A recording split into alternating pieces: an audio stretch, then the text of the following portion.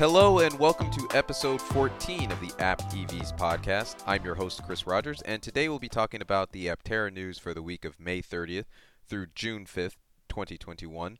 In this week's episode, we'll be discussing predictions for the upcoming webinar on the beta testing of Aptera, as well as a small update on Crank software and their user interface.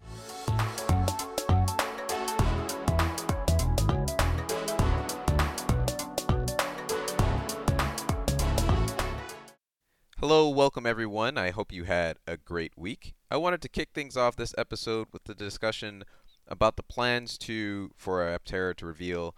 I guess they will be talking about the Soul, the current alpha testing prototypes. The Soul prototype is the mostly white wrapped Aptera version that's also front wheel drive, as well as they're planning to talk about the beta versions of the vehicle in an upcoming webinar that will be this Wednesday, June 9th, featuring Aptera co-founders Chris Anthony and Steve Fambro, as well as their chief designer, Jason Hill. I'll include a link to the webinar in the show notes. Aptera, they recently hosted a call with their Aptera ambassadors, of which I am part of that group.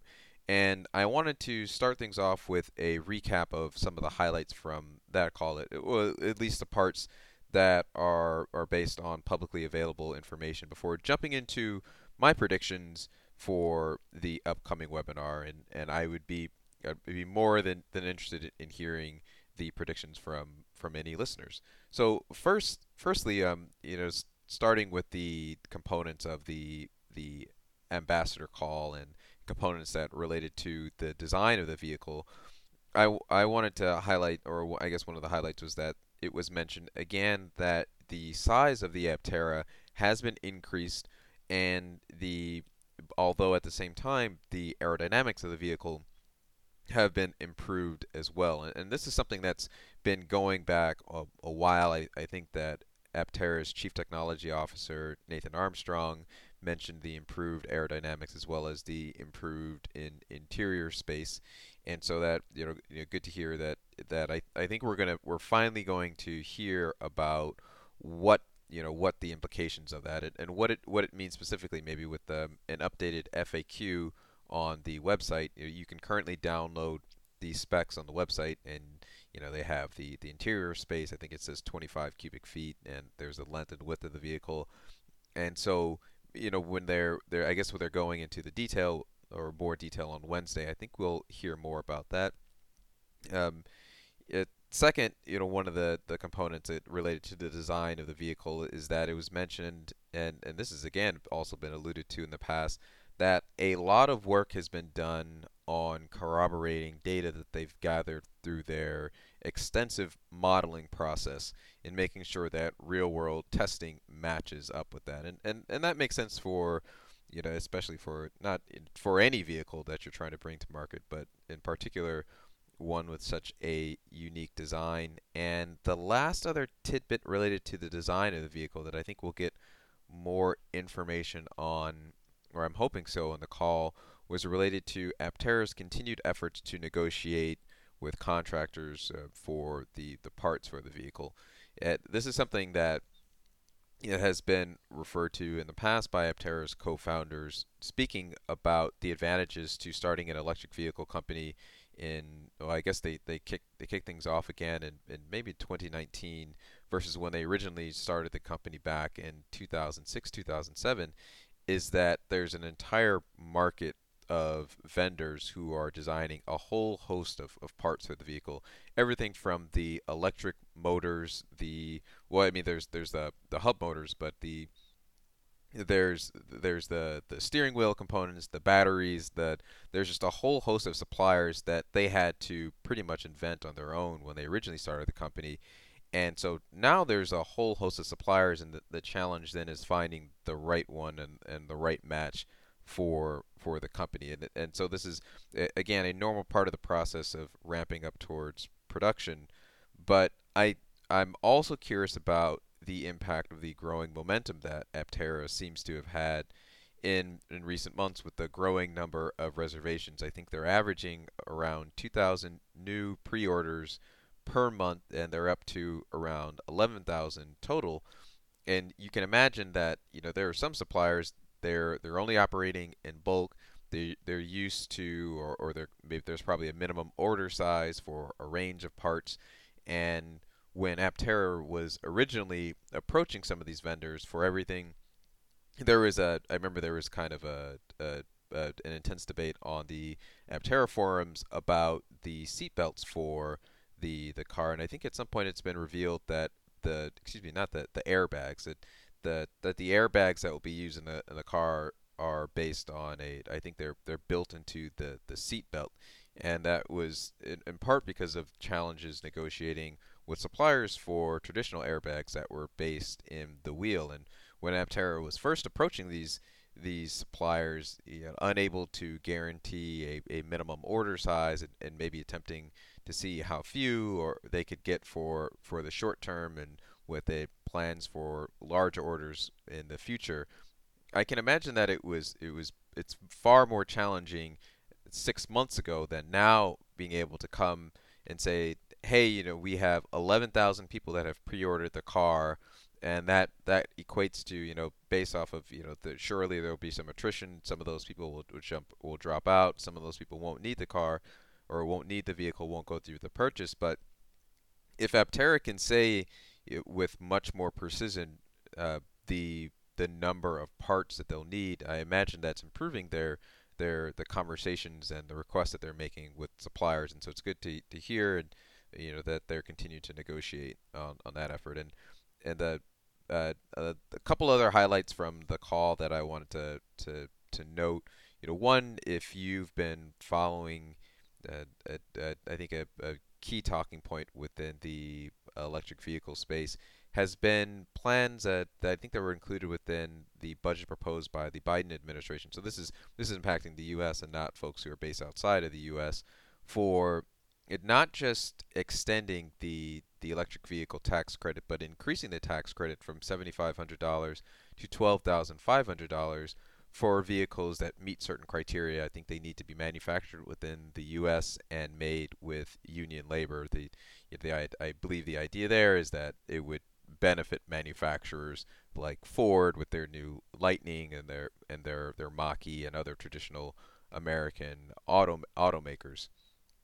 And what's good to hear is that Aptera, as part of their overall lobbying effort, I believe they are working to ensure that the EV tax credit, there's currently two EV tax credits. There's a $7,500 tax credit, and then there's also a much smaller $2,500 tax credit that applies to motorcycles and three-wheeled vehicles slash autocycles like Aptera. And I believe they're working to extend the much higher tax credit to Aptera, which, if they are successful in those efforts, would be massive. As you're talking about, what is in my mind is the best value for money EV at at one of the lowest prices for an EV. If a 25, I think it's $25,900, 250-mile, that's the minimum spec Aptera, is also eligible for a $12,500 tax credit.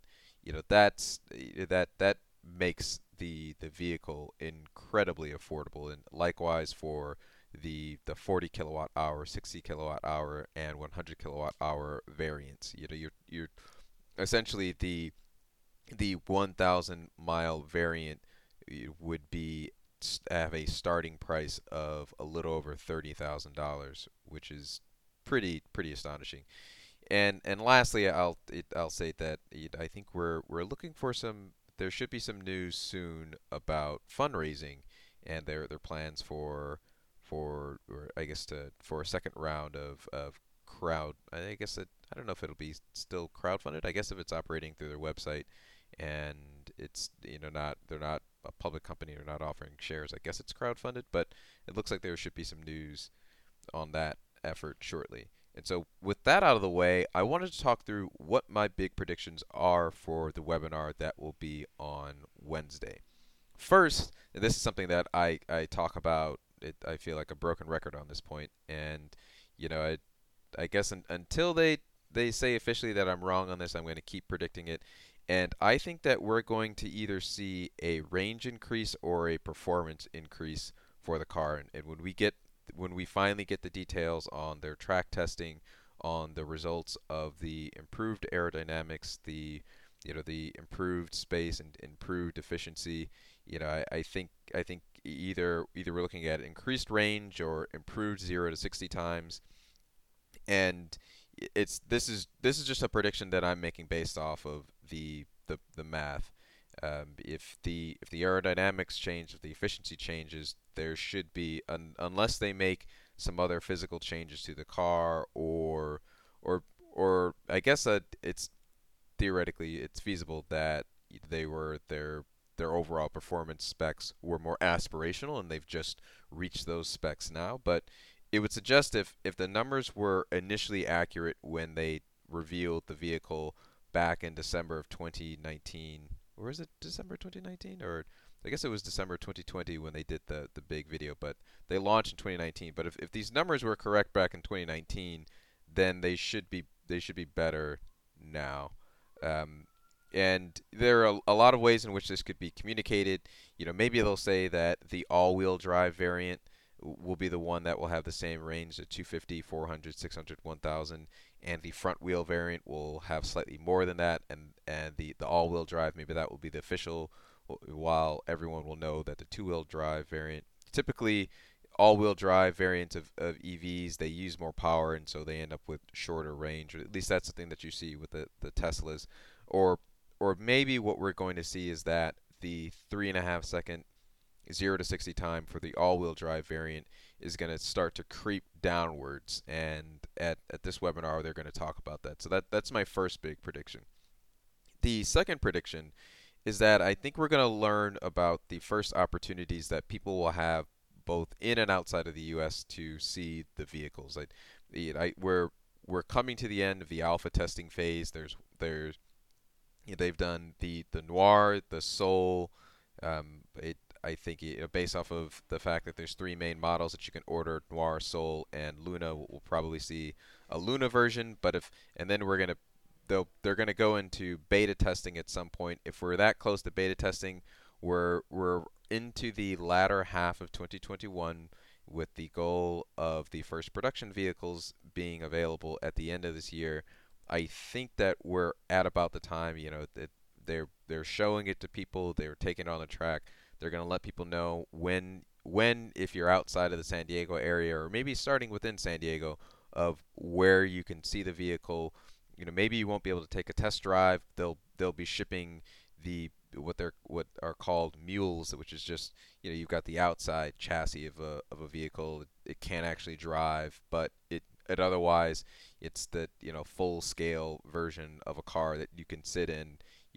That's all they really need to do to ship around and let people see what it looks like in person, by everyone who's seen the vehicle. And you can say that they're biased, but the word is that it really takes your breath away when you see it in person. And so I'm hoping that that this webinar they're gonna say, this is it, this is the car, this is what it does, and here are the dates, or the we're expecting Q3, Q4. You'll be able to see it on the East Coast of the United States, in the South, in the Midwest. This is when you'll be able to see it in Europe, Central America, South America, in Asia. I think they have reservations in different parts of Africa as well, and so I'm hoping that they'll start that.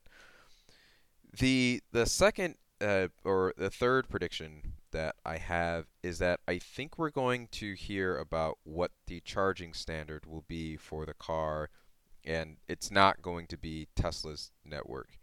When they first revealed the Aptera in that video in last December, I think everyone's eyes immediately were locked onto the fact that they were using what was clearly a Tesla charger on the vehicle, and it was later revealed that the designers, or the people who were building the car in the shop, they preferred Tesla's standard to the other the other CHAdeMO standards, and so they were hoping to do that. I think they hinted that they were in discussions with Tesla about this, and ultimately I think the fact that we're in June and they haven't been able to talk about this is I think that they're trying to get to production by the end of the year. They're hoping to work with Tesla.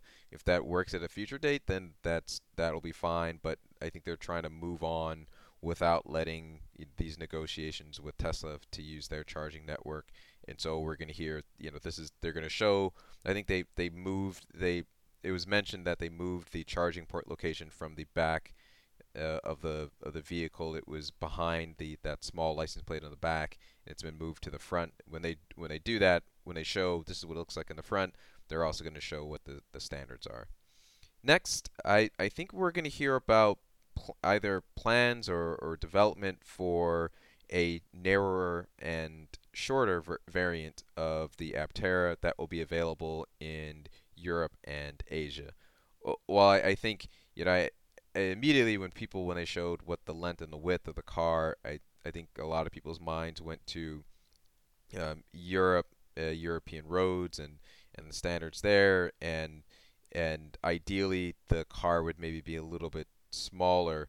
But I also I mentioned Asia as well because I remember hearing somewhere that the Tesla Model 3 was the width was specifically targeting Japan and parking spaces there. The Model S was maybe an inch or two too wide for I think the automated parking in Japan, and so the Model 3 was designed to be a little bit narrower.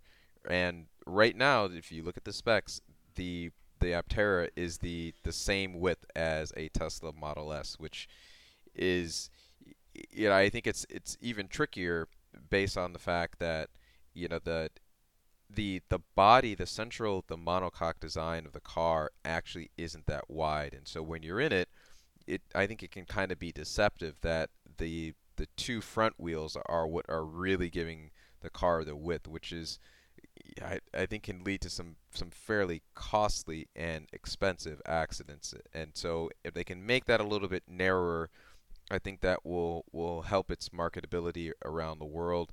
Of course, changing that, the length and the width of the vehicle, that's going to impact the aerodynamics that will impact the interior space. There, yeah, and I think that means that if they do talk about the plans for a narrower version, they may also talk about the fact that it's going to take longer to get cars to or the vehicles to these markets because they're essentially going to have to to come up with a completely separate design which will have different performance specs. And since they're doing everything custom with the composites, it'll be a little challenging. And my last prediction for the webinar, um, and this one depends on how much they talk about fundraising, but I think there's a chance that we may hear about plans for Aptera to go public. And this is my follow-up prediction to their announcement of the hiring of a new CFO, Janice Burlingame. I think on her CV, it showed that she had experience taking companies public. I would not be surprised if there are some plans to do something similar to raise funding for Aptera as well. So those are my predictions for Wednesday. I'd love to hear yours. Please reach out to me either at the email address aptevspodcast@gmail.com, or you can find me on Twitter at apt_evspodcast. I'd love to hear your predictions as well.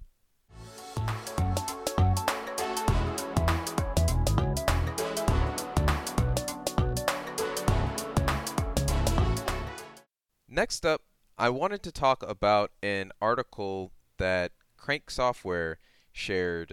I think it was last week. It might have been a couple of weeks ago about the graphical user interface that is in development for the Aptera vehicle. This is something that has been discussed in the past. If you've seen any pictures or interior pictures of the Aptera, they have a large centrally located horizontally oriented tablet that looks very similar to the Tesla Model 3 and the Model Y. And the company that is designing the software for it, they're called Crank Software. And we've gotten a little bit of information from I think Chris Anthony spoke about it in a webinar with Sandy Munro back in either January or February, where he referred to, the about what their plans were, and I think they did a short video about about their intention to incorporate different energy efficiency measures into the interface. And there's a few cool tidbits in there.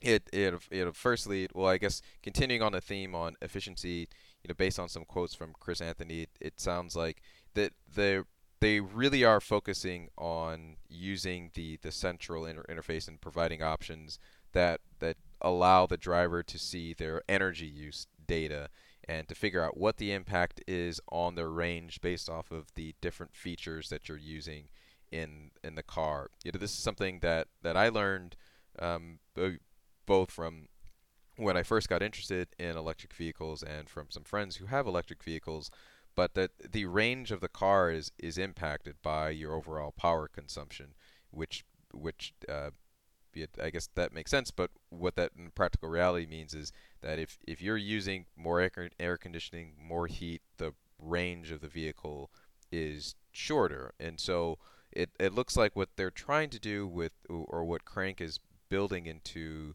the options is that you'll be able to to both see what the impact is on your overall range, based off of not just how you're driving, but also based off of different systems that you're using at the same time, and things that you can do to, or I guess methods to add range to your trip. How you're driving, how climate control, how things are displayed, and making it readily accessible to the driver, which sounds really cool.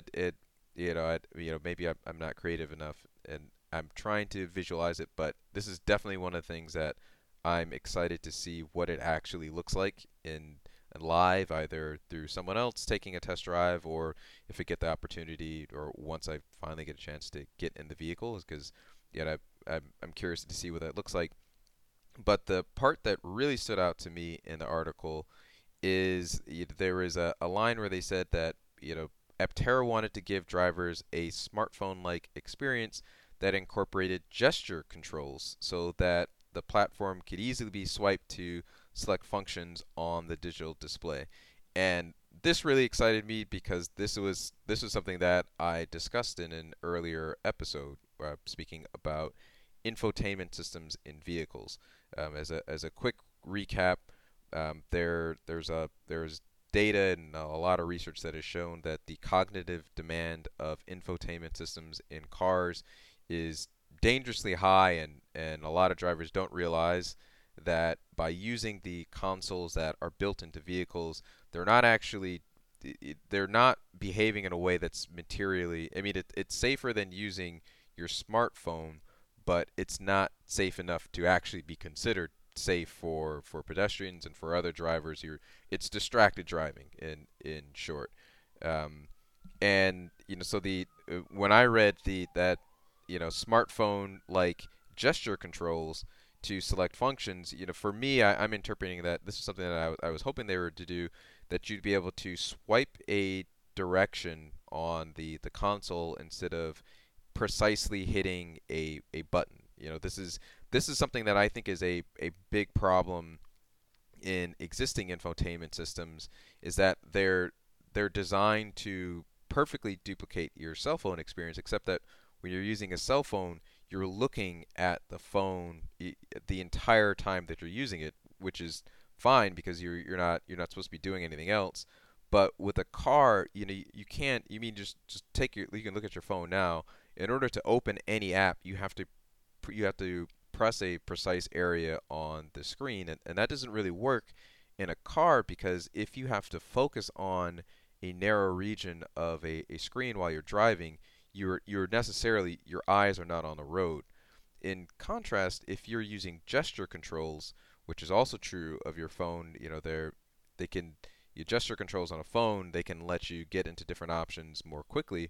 But in a car, I think they're critical because they would allow you to to select options without looking at a touch-based screen. The example I use is that if by swiping quickly up or down or twice in the direction up would immediately bring up the climate controls in a vehicle, then you don't need to look around for the button that says AC and focus on it. You could just swipe quickly in a direction, and that will maybe you swipe quickly up and it turns the heat on. You swipe down 3 times and it turns the air conditioning on, and so then you don't need to look at the screen at all. And if that, to me, that's how I'm interpreting when they're saying gesture controls and incorporating that in. It's not something that I've seen in other cars, but granted, I do not drive a lot of cars often. I have seen a range of infotainment systems, but I think it's a great direction to go in because, that I think that the one of the conclusions of the studies is that the reason why I guess physical controls are less distracting than touch screens interfaces is that you don't need to look at them. You can, once you learn where all of the knobs are, you can just flip all the switches that you want in a car, and gesture controls would allow you to do the similar thing. You just learn what you need to do, and you just start swiping in directions, and that'll turn on basic options for the car. I think that's great news for Aptera. That's great. That's even better news for overall vehicle safety, and I look forward to hearing more about what they're doing.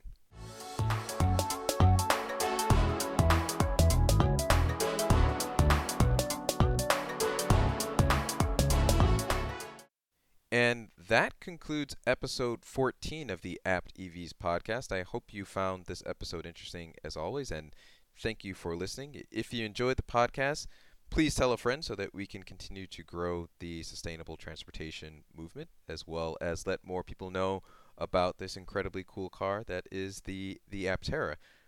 The Apt EVs podcast is available on all podcasting platforms, so you can look for it on Spotify, Google Podcasts, Apple Podcasts.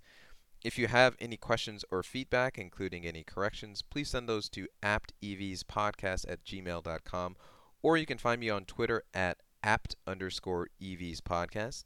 Thank you to OS50 for the song Movies, and in the words of Jeff Kanata, think about what you put out into the world, make it a better place.